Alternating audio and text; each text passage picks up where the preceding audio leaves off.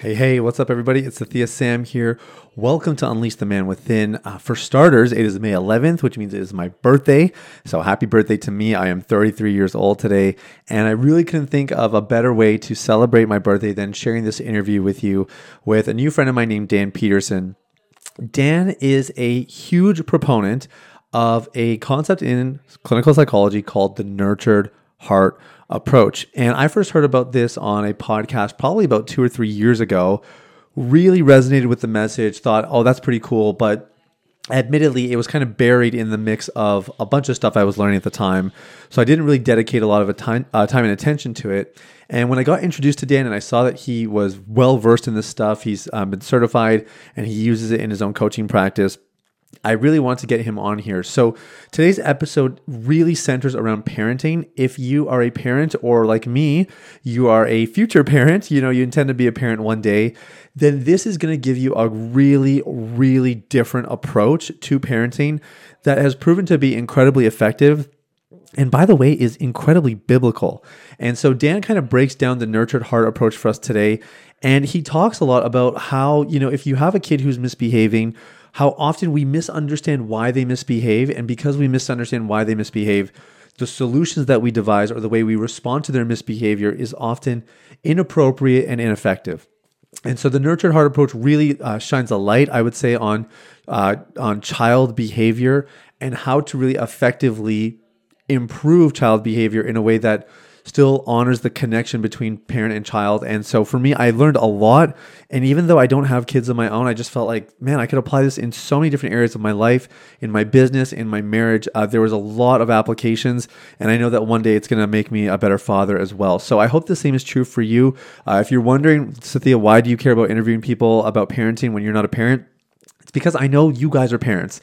And I know that if you're not a parent, you're probably like me and you want to be one day. So let's get a head start on that. And we know that if we can raise better kids, we can make the world a better place. So without further ado, guys, here's my interview with Dan Peterson. So here's the $1,000,000 question. How are men like us who work hard, have good motives, and a God-given purpose supposed to fulfill the calling on our lives and the dreams in our hearts, all while establishing sexual integrity, thriving relationships, and a meaningful connection with God? That is the question, and this podcast will give you the answers. My name is Sathya Sam. Welcome to Unleash the Man Within.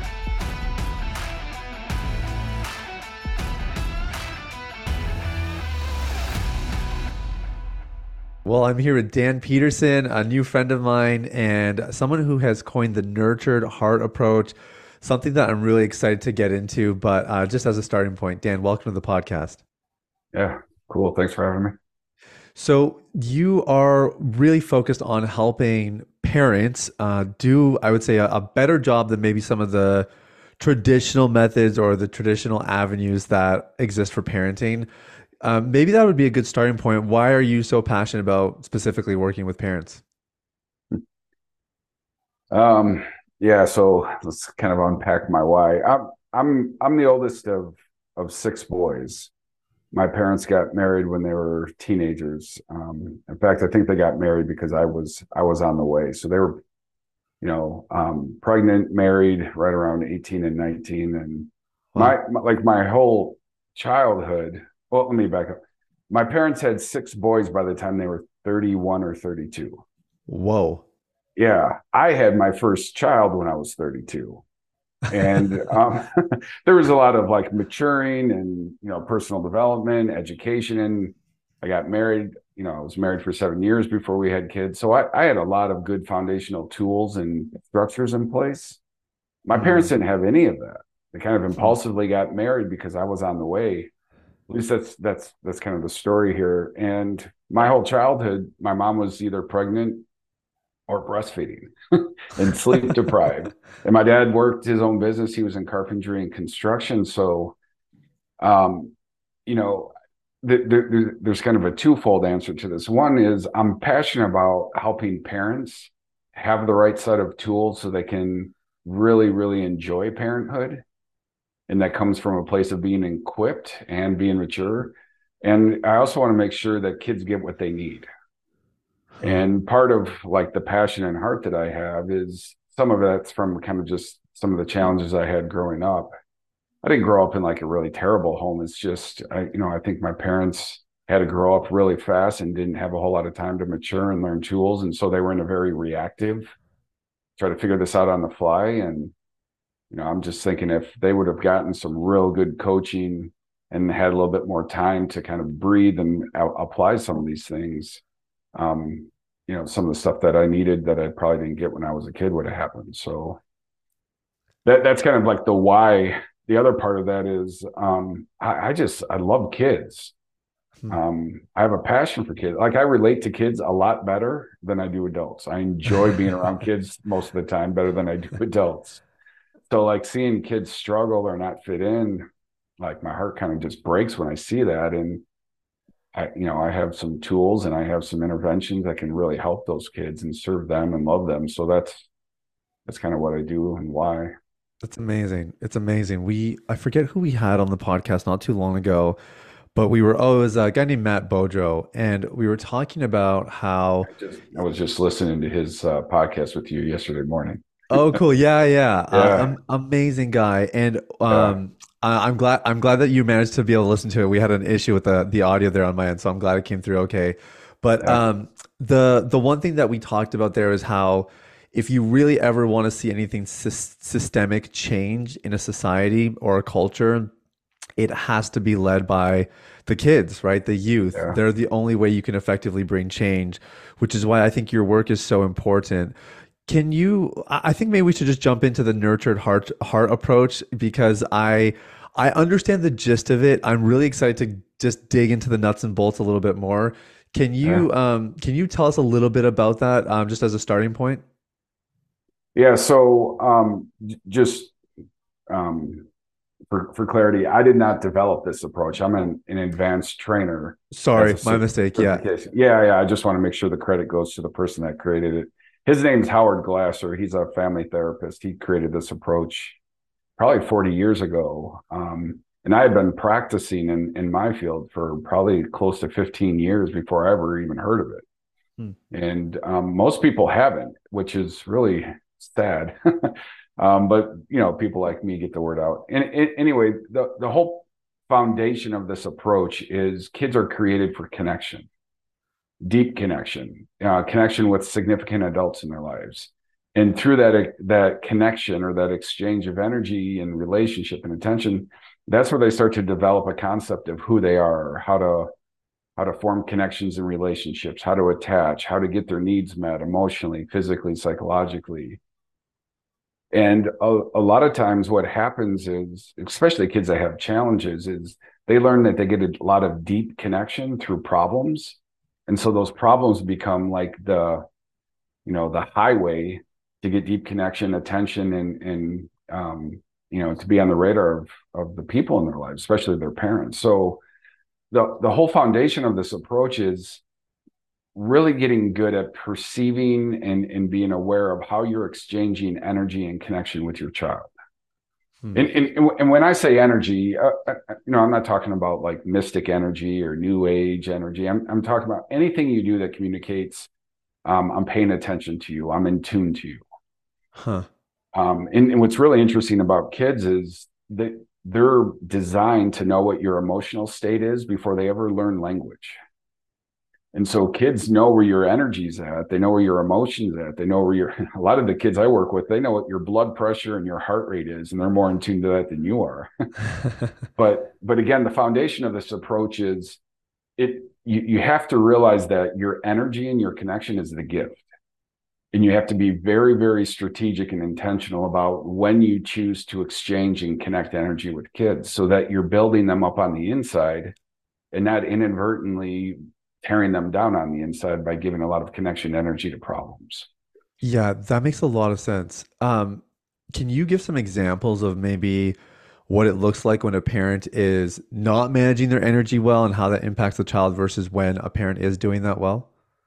Sure. So when a kid's misbehaving or being annoying or irritating or just struggling, typically what we'll do as parents is we'll remind them what they're doing wrong. We'll give a lecture, we give countdowns, we give warnings.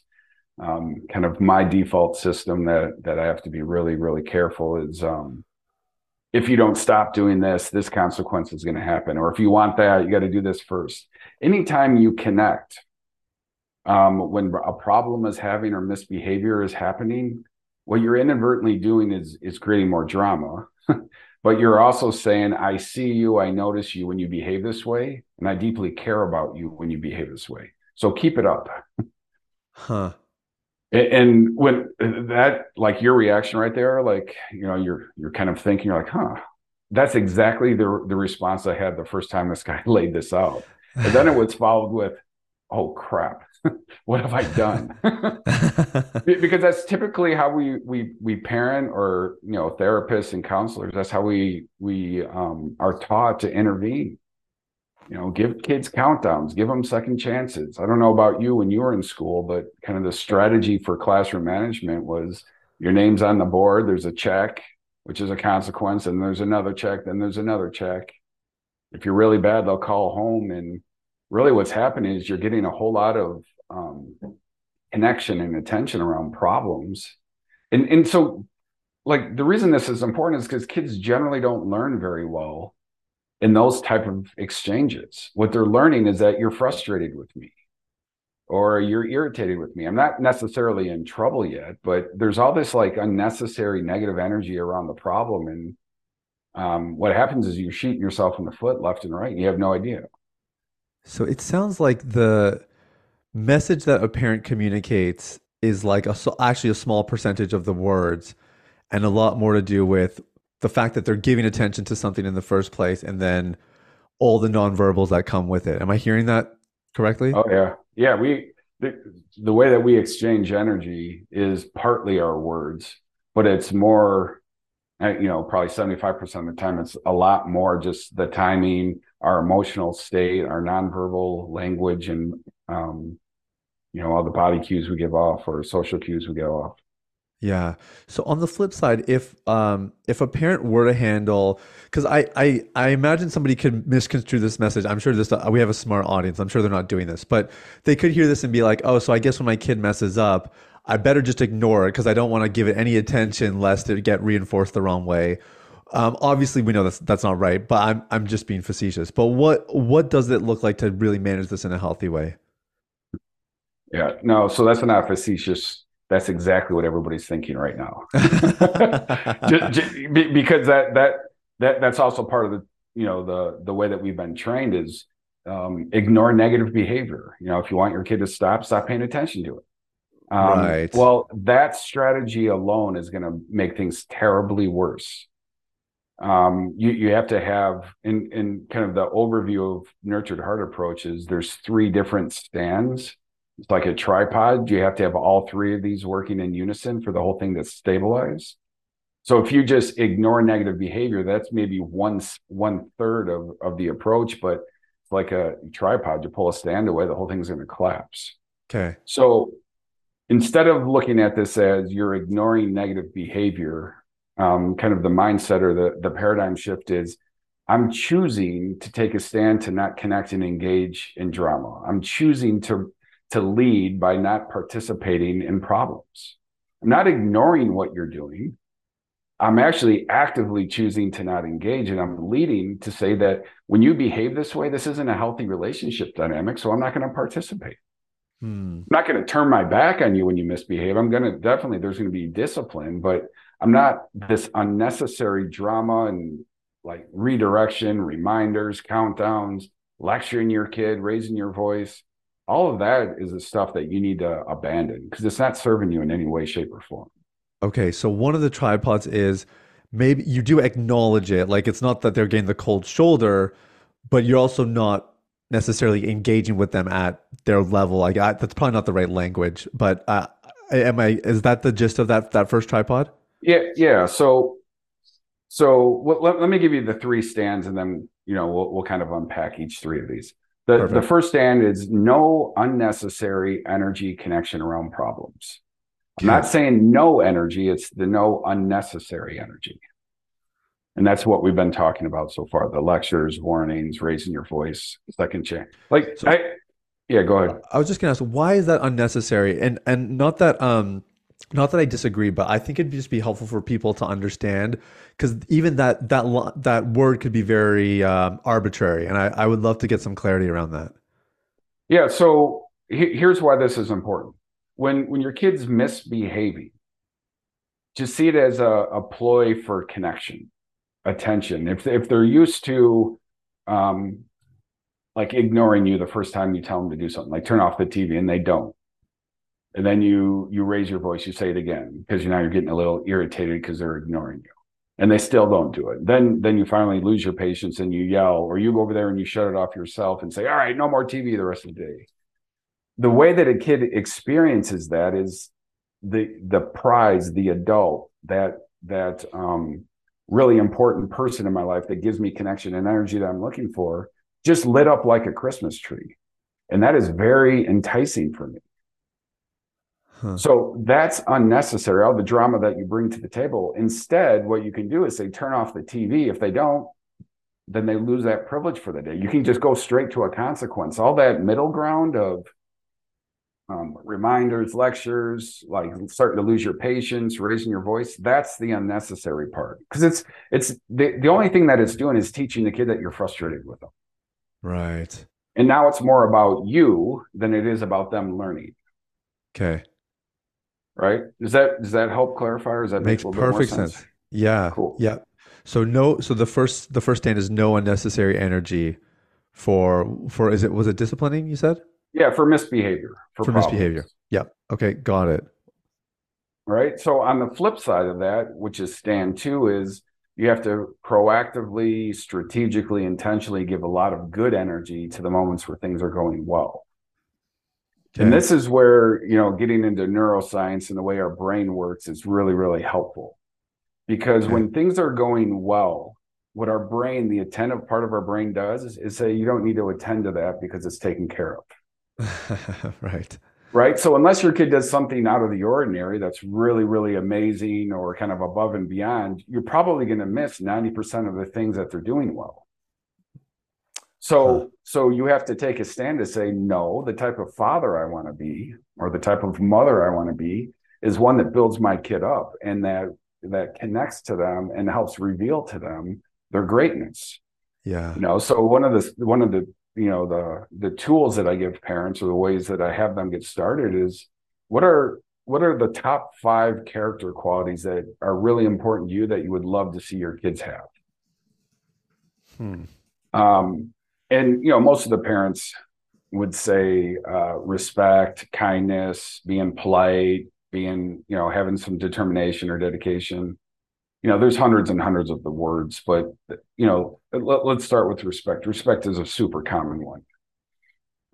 When I ask parents this for the first time, and I also go into schools and I do consulting for schools, so I do this with teachers and educators as well. Um, I ask them, what prompts you to have a conversation with your kid about respect? What do you think they say? When they're being disrespectful. Yeah. And just so you know, kids are not open to your words of wisdom when you're disciplining them and you're teaching them. It's really important for you to be respectful. You're in trouble right now because you were disrespectful. Why were you disrespectful? What can you do differently? Like the only thing that's happening for kids is their defenses are going up because they're in trouble. Yeah. Right. So the time to talk about respect is when you have evidence of respectful behavior. Wow. So, Right. for example, my kids this morning, every day they get up, they get ready for school, they make it to school on time. Right? Do I ever say anything about that? Well, before this approach, no, I just take that for granted, but I'd lose my mind if they were late. Right. Yeah. Right? So like my strategy in the morning is, my youngest, his name's Ben. I'm like, hey Ben, you got up on time, you didn't sleep in, you got dressed, you packed your lunch, you're taking really good care of yourself, you're being respectful to the rules, um, you're being super independent, you're being mature. Like I'm just giving him my energy and connection by revealing to him with evidence, this is what you're doing, here's what it shows. So I'm teaching him about him Hmm. in a way and in a time that he's the most receptive to hear it. Huh. And usually the kind of pushback I get or the resistance I get is parents will usually say, well, that's what they should be doing. Why do I have to comment on that? Or why do I have to compliment that? That's just kind of patronizing. And my comeback to that is, well, if they're disrespectful and not doing it, what do you do? Well, I show up and I talk to them and I let them have it. And then I get all bent out of shape. And how's that working for you? Yeah. Yeah, that really helpful. And it's funny, my wife and I listened to a podcast. This is probably like a year ago, and they were talking about the nurtured heart approach. And it was in the context of parenting. But when my wife and I were really talking about it afterwards, we don't have kids yet, but we were just talking about even in our own marriage and realizing Yeah. that even the energy we're bringing there, and often the things that really get a lot of our energy seem to be just the corrective elements. And I know for me, I'm certainly guilty of having that mentality of like, oh, she doesn't need to be commended for doing that. She should be doing that, and that kind of thinking. So again, don't have kids yet, but I definitely can see the value of what you're saying here. So first stand, no unnecessary energy for misbehaving. Second is provide good energy when things are going well to, encourage those behaviors you want in them. What's the third stand? Absolutely crystal clear with where the line is. And if Okay. it's crossed, you're holding your kids accountable. The discipline model through this approach is everybody makes mistakes. Mistakes are learning opportunities. When you break rules or make mistakes, I'm not going to get bent out of shape. What I'm going to do is hold you accountable because I trust that you have what it takes.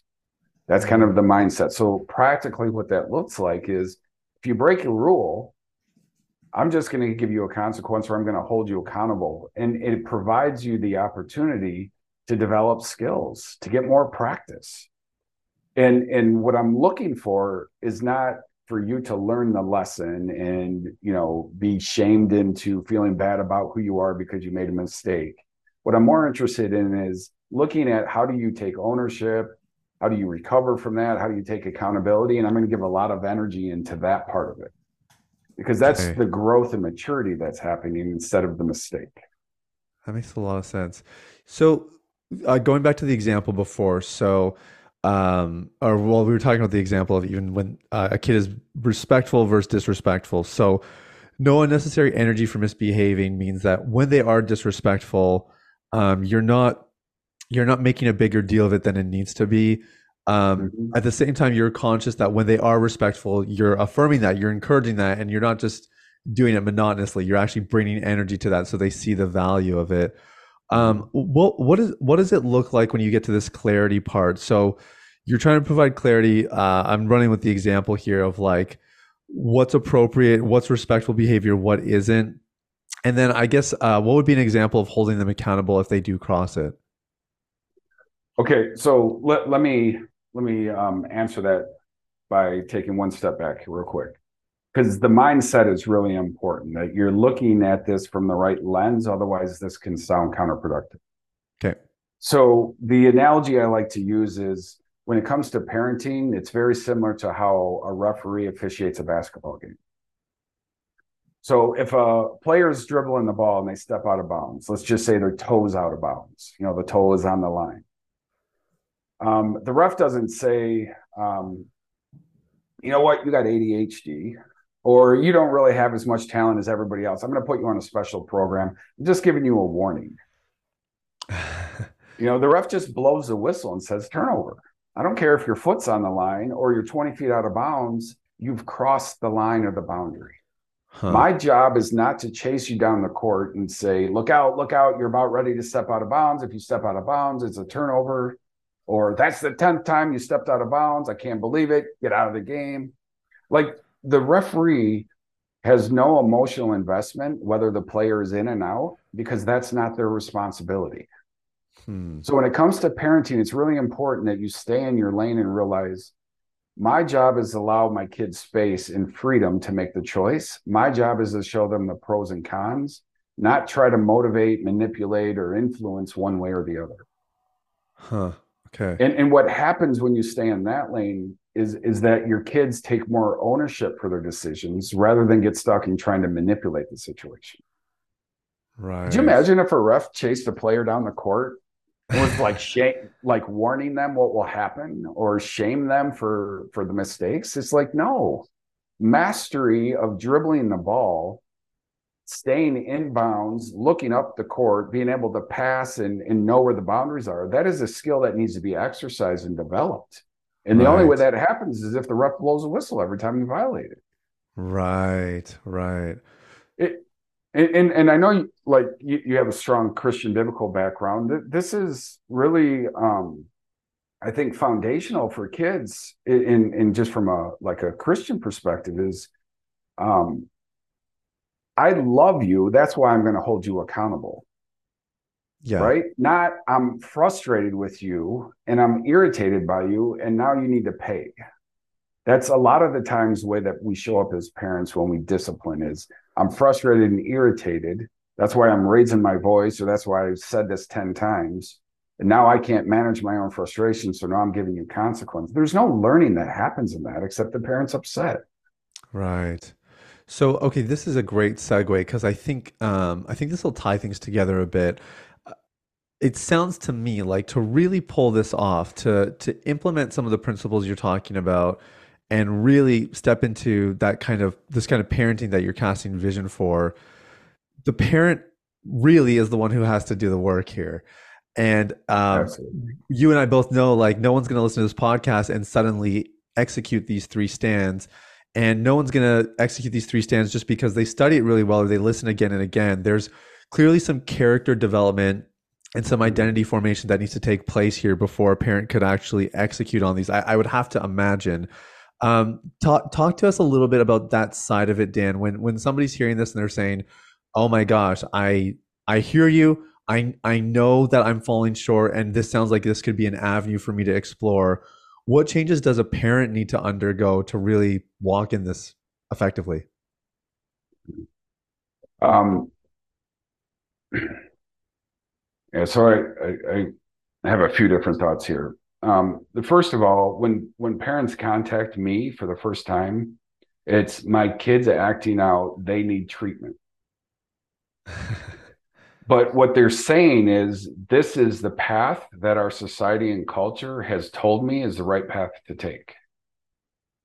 Hmm, Right? There's something wrong with your kid's misbehaving, need to send them to an expert. And sometimes that's the case. If it's really something that's out of a kid's control, sure. there's something else going on. They need like professional help.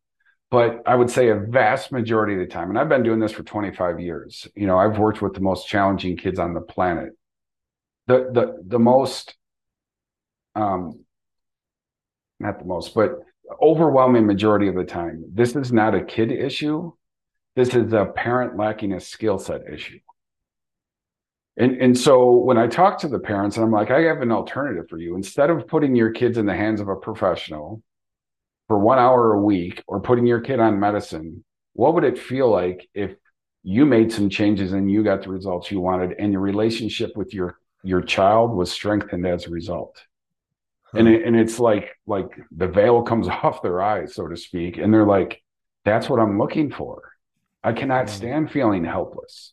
Like when you're parenting a difficult child and the tools you have are not working, that is a very, very dangerous and stressful place to be as a parent because you're in a position of authority. It is your responsibility to raise this child, and you are failing miserably. Huh. So when you're helpless, you're failing, you're stressed, you're starting not to like your kid. And the message is go put them on medicine or go like it becomes the other person's problem and responsibility. You're still helpless. You're still ill-equipped. It's not solving the problem, it's putting a band-aid on it. Huh. Okay.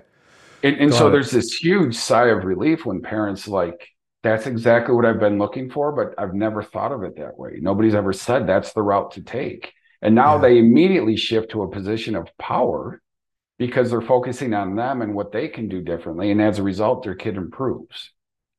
Like it's Right. super healing for families. Well, because it is a powerless place to be when you have a misbehaving kid and you think it's the kid's problem, right? Because you can't, I mean, you obviously you can influence the kid, but you're not in as much control as when you realize that the ball's in your court. Once a parent realizes that, so they feel like they're empowered, they have some ownership in the matter. What are some of the next steps for them? And I guess I'm wondering, like, from the mindset part, the character development, like, I can just only imagine the level of patience that would be required to do something like this and do it well. What are some of those qualities that parents have to build to really execute well?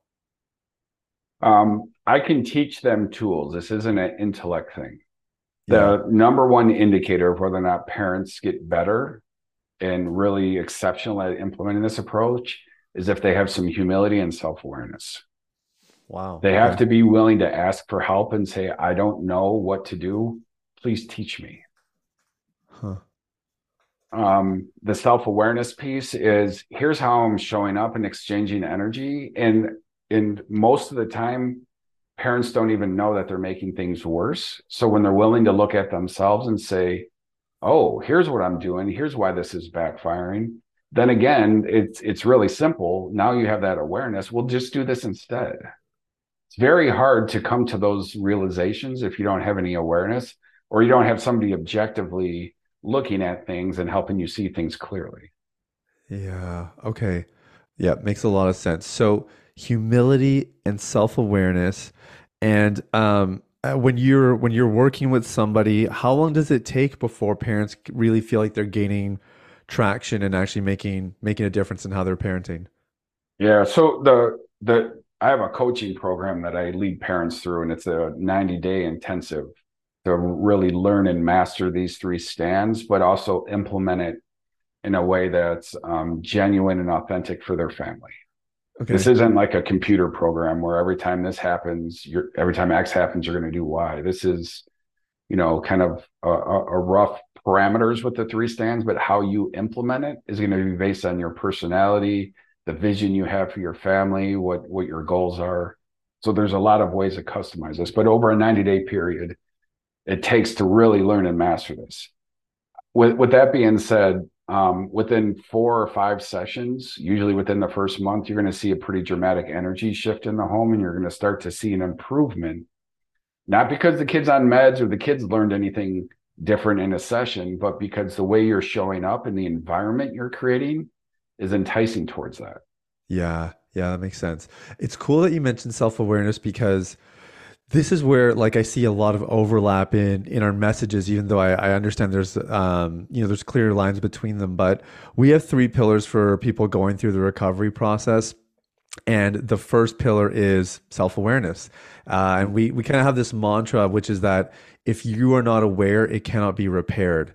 And Yeah. that idea that there's a lot of underlying causes that our guys have that are going on in the way they process their feelings, the way they're managing their thinking and their thoughts and their belief systems that are probably driving a lot of their behavior. They just don't even realize it. And so we help them kind of shine a light on those areas and make some corrections. On your side of it, when you're helping a parent increase in their self-awareness, what exactly does that entail for you?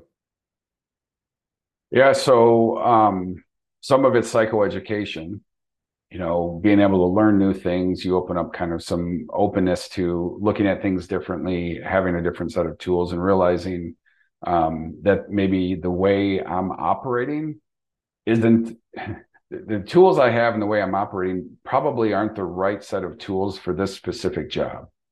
So Hmm. psychoeducation and tool building is a big piece of it. The other part is helping them understand that you're coming from a place of compassion and love. That's why it bothers you so much.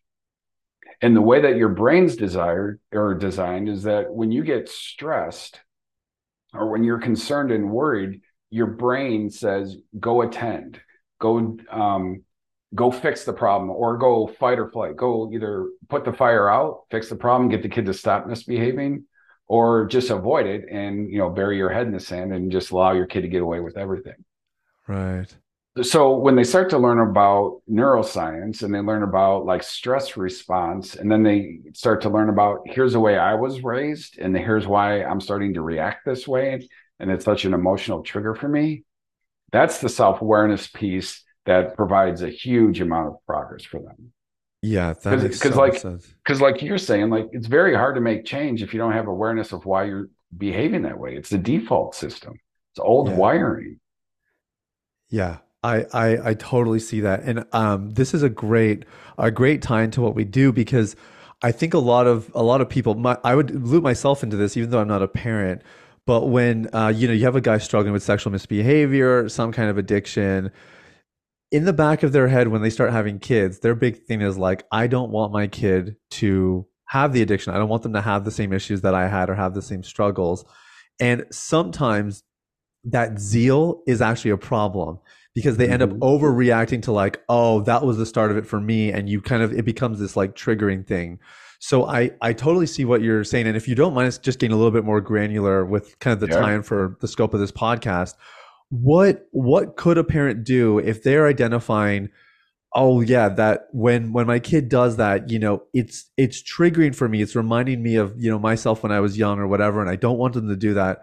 um there's this one phrase in Stephen Covey's book Seven Habits of Highly Effective People that I cannot forget it. And he just talks about creating space between stimulus and response, and that's something that we talk about with trigger management and all that kind of stuff. How do you guide parents to creating that gap between stimulus and the response afterwards? Yeah. First of all, the reason I'm kind of laughing about that is I'm a member of the Dead Edge. Oh, So, okay. and that's like what we've been working on forever. Like that's a common theme that comes up in our weekly calls is like, how do you create that space between stimulus and response? Oh, cool. And I actually I didn't even know that came from Stephen Covey. I thought that came from somewhere else. But I'm not. He- Anyway, it is super important that you do create some space, right? And what I have found is that um, the place to start with that is again the self awareness, like helping parents realize that the reason this bothers me so much usually comes from two places. One, it's childhood pain that's probably in your subconscious or you've buried it somewhere. And again, like it takes a while to kind of help parents. So there's a lot of questions I ask them about, like, what does this remind you of? Do you remember a time when you were a kid where you felt this way? Usually when you're a caring, compassionate parent and you've decided to be a parent, you've already made some agreements that this is how I will do things. This is how I will not. Tell me more about that. yeah. Oh, geez. Yeah. My dad used to scream and yell. So every time my kid yells, like I start to go back into that place of like overwhelmed with stress because it's not safe. Hmm. Well, this is an 8-year old or this is a 5-year old. This is not a 42-year-old man, right? Are you Right. really in danger? No, I'm not. You're in control. So, like, help him break that down. I think the other part too is when I have parents start to list off those values or those character traits, number one, what's going to happen is when you see your kids start to demonstrate those qualities, you're going to have some joy, some pride, some excitement that starts to emerge because your kids are behaving in a way that's congruent with the value system that you abide by. Right. But the opposite is true. Anytime they violate that, that is a trigger for you. So if respect is really important to you, every time your kid is disrespectful, your stress response gets activated, the same stress response that will happen if a fire alarm goes off. Right. And so what are you going to do when that check engine light or that trigger goes off? Okay, I can take some deep breaths. I can go in the other room. Sometimes for parents, it's just I have awareness of that. So now I have the freedom to choose. Hmm. For me, what happens is anytime my boys whine, I can feel the hair on the back of my neck stand up. I have a physiological stress response to the whining only from my boys, and the reason that is I grew up in a family where I had a tremendous amount of responsibility. I had to get Right. groceries, fold clothes, pack lunches, mow the lawn, take care of the kids, change diapers. And so for me, whenever my kids complain about just minor things, it just in my brain it gets translated as you ungrateful. You have no idea like what it could be like, and it's really me just reacting to frustration that's still kind of rooted in like pain that I had as a kid. Yeah, that makes a lot of sense. Yeah, I've heard of some parents will give themselves timeouts, quote unquote, not as a punishment thing, but they just know they need the separation a little bit to cool down. Is that the appropriate response, Dan? Once they have some awareness of like, okay, yeah, the hair goes up on my spine, that's when I know I'm having that response, and now I need to change my environment, separate. ask for a minute, or what are things that parents should actually be doing to largen Yeah. that gap? So there's hundreds of things you can do, right? For me, the times that I need to go somewhere else is when I'm overwhelmed and I'm overstimulated. Okay. So, if you think about being stimulated, it's through the senses. Like, what do you see? What do you hear? What do you feel? What do you touch? What do you taste? Right. So if I'm starting to get overstimulated because my kids are getting loud or there's too much noise and now my blood pressure is going up. What I'll say is I use this code word. It's called the reset. I'll say it to my kids or I'll say it to myself. It's like, I need a reset. I'm getting frustrated. I need to go to my room. I need to go for a walk. Other times where it's kind of a low level frustration, I'll just say, I'm getting frustrated. I'm starting to yell. I need to reset. And me just saying that out loud, like gets me back in the right kind of frame of Wow. mind. Okay. Could be deep breathing, could be going for a walk, could be getting spaced, could be counting back, from 10 to 1 instead of 1 to 10. Right. Um, whatever works for you. um, Again, there's no magic. What's really interesting too about this work is it creates a lot of attention to what's happening in the present moment. So it really enhances mindfulness. So I'm really looking for my kids for evidence of when they're managing, their nervous system or they're managing their emotional state. And so a lot of times what happens, especially with my youngest, he's kind of a highly anxious kid. When he starts to get like worked up and anxious, I'll start to hear him sighing. They'll be like, I'll be Uh, like, hey, I noticed that you're trying to calm yourself down. You're taking some deep breaths. You're doing what your body needs. It needs more oxygen. Deep breathing calms down. And I just saw you do that. Did you even know you did that? He's like, no, I didn't know. I wasn't deep breathing. I was sighing. That's what sighing is. So let's do that 5 or 6 more times. And so when I wow. create awareness that he's regulating himself and he had no idea he's doing it, now he has the power to choose that moving forward. That's cool. Yeah, I love that.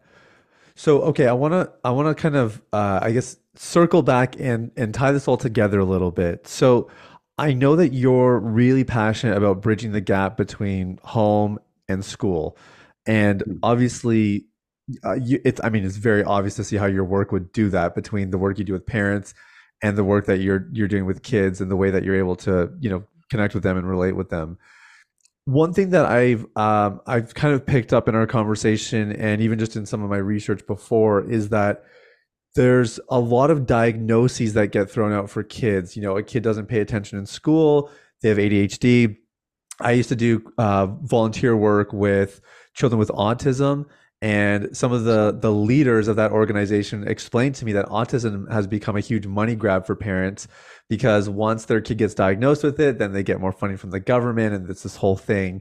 And so they said sometimes things aren't always the way they appear. I don't know exactly where you land on all that, but I'd love to hear your thoughts. Like, do you believe that kids are overdiagnosed and that there's maybe some insidious agendas with the pharmaceutical companies and stuff like that, or are we just more problem now because of all the stimulation and the development of technology? Like, how do you make sense of what's going on in our world currently with kids?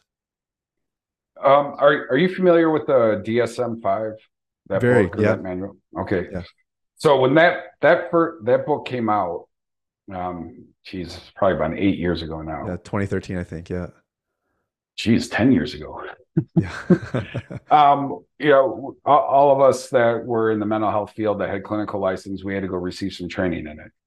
And just kind of the changes and adaptations. At that time, what they found out is that 75% of the time somebody, kid or adult, is diagnosed with ADHD, it's a false positive. Wow, And 75%. 75% of the time, what it means is they have symptoms that kind of fall into that category, but it's not because it's a understimulated brain or a nervous system. It's because the environment, there's something else going on. And trauma is a huge thing that's leading to symptoms and pathology, but it doesn't lead to a specific diagnosis.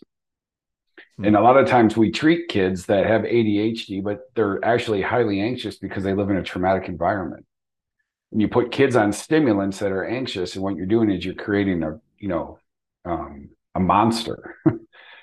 Because when you're highly anxious and then you get your nervous system's already dysregulated, and you put them on a stimulant, now they start to become aggressive and agitated and angry. Now they can't Right. sleep well, then they get put on meds to help them sleep.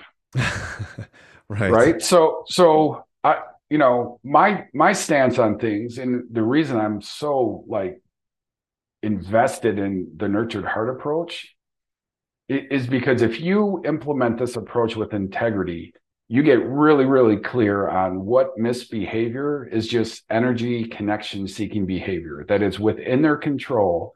That once you get these three stands in place, the bad behavior goes away. Hmm. Whatever behavior you still have left over is generally a sign that this is not non-compliance misbehavior. It's incompetence, meaning they can't. And there might be something else going on. And so as a parent, if you're going to go, get your kid a neuropsychological eval, you're going to be considering medication, or you're going to consider treatment. Wouldn't you want to know that this is out of their control versus in their control? Right. So you get a much clearer picture of something that might be going on clinically if you implement this approach first. Okay. So with that being said, when I hear a kid has a diagnosis of ADHD or oppositional defiant disorder or autism spectrum disorder, which is a huge spectrum, by the way, too. Usually when people hear spectrum, or autism, they have a picture in their head based on something they saw in the media, not true autism. Yeah. Um, like I almost just ignore that diagnosis, because if you haven't done work first, like from a parenting perspective and from an educator's perspective, what you're doing is you're dealing with guesswork. You're throwing darts at the board. Yeah. And I guess there's also the damage of like you've now slapped a label. Like and as you're saying, a label that can come with connotations that if the false positive rate is that high, then in many cases they're not even accurate. You know, someone hears they have ADHD, they think they have all these things because of the diagnosis, even though they don't. So that's very interesting to me. So it sounds like what you're suggesting is parents really focus on the things they can control, which is the Yeah. connection, the energy, the things that are in the home environment, how they're relating with the kid. And if they were to effectively apply the nurtured heart approach as an example, they would basically eliminate any or at least they would reduce dramatically most of the issues that are in those categories of connection, energy, and whatever else. Mm-hmm. And then if you still have something, then it's no longer maybe a compliance issue. It could actually be a matter of competency. Is that, am I hearing Yeah. that right? Yep. Yeah. And I just kind of going into diagnosis and labels. Um, the way I kind of look at things is, this is not a kid with ADHD or bipolar or oppositional. This is a kid with intensity. This is the kid that has an excessive need for energy. They're Hmm. just wired a bit differently. And so if we can teach them how to self-regulate, how to have self-control and self-awareness, they get the credit for learning how to manage that. That intensity and energy is their life force. That's Yeah. their gift. It's not pathology. Yeah. No, the last thing I want to do is put a kid or recommend a kid get put on a medicine to sedate them. Right. And our culture is real, like the mental health field is really like doing a disservice, because what happens is when kids start to connect that my misbehavior is something I can't control, and you as the powerful adults don't know what to do, and the only hope I have is to be on a medicine. If I start to improve, who gets the credit? It's not me, it's the meds. Right. I can't tell you, when I used to work in therapeutic schools, like all the buses would show up, the kids would get off the bus, they'd walk in, we'd greet them all the time. And I cannot tell you, hundreds of times I've heard this. Kids would say, "Hey, Mr. Dan, I forgot my meds this morning," which was code for, you can't hold me accountable because I didn't have my meds, because my meds is the only thing that controls me. Right. Or when kids are misbehaving in class, what the teachers will do, they'll call home and say, "Hey, did the kid take the meds today?" Huh. It's like you can't control yourself. We don't know what to do. It must be a medication issue. And now there's this huge push to put these kids on meds that don't need it. What's needed is the adults need a different set of tools. Yeah. Yeah, well, that's why I think what you're doing is so valuable. Because, like I said at the beginning, I think if we really want to see systemic changes with, the youth in our society, obviously what we talk about a lot here on the podcast are sexual issues and sexual misbehavior. Like this is where it starts. I mean, goodness, like kids that misbehave sexually, it almost always points back to a lack of attention at home, a lack of care, lack of connection, all of the things that you're addressing here. So this has been amazing. Thank you so much, Dan, and just the way you've broken this down, very very easy to understand. If people want to find out more about what you do, more about the Nurtured Heart approach, what's the best way for them to do that? Yeah. So two things. Go to my website. It's thecompass4life.com. That's the number four. Okay. And there's two pages. My home page, you can sign up to be on my e-newsletter list. I also have like a free ebook that you'll get. It's called 20 Things You Need to Know If You're Considering Counseling or Medicine for Kids. Huh. Interesting. Okay, And cool. it's like the top 20 questions parents ask me if they're struggling to raise their kid and they're wondering what route to take. Okay. The other thing is I just have a contact page. If you want to learn more about my coaching program, just contact me through my contact page. I'll actually reach out to you directly. We'll set up a free phone call and decide like what the next steps will be. And if, maybe I'd be a good fit to help you get to where you want to be. That sounds awesome. Dan, thanks for the work you're doing, man, and thanks for your time today. Yeah, no problem. It's been an honor. Well, I'm so grateful for Dan and just the really simple way he was able to break down Nurtured Heart approach. I will say, I mean, I've done a little bit of a deep dive on this stuff. We really scratched the surface today. So if you feel like there's something here and you resonate with the message and you want to learn more and maybe you want to consider applying this, go check out Dan's links. This stuff is woven through everything he does.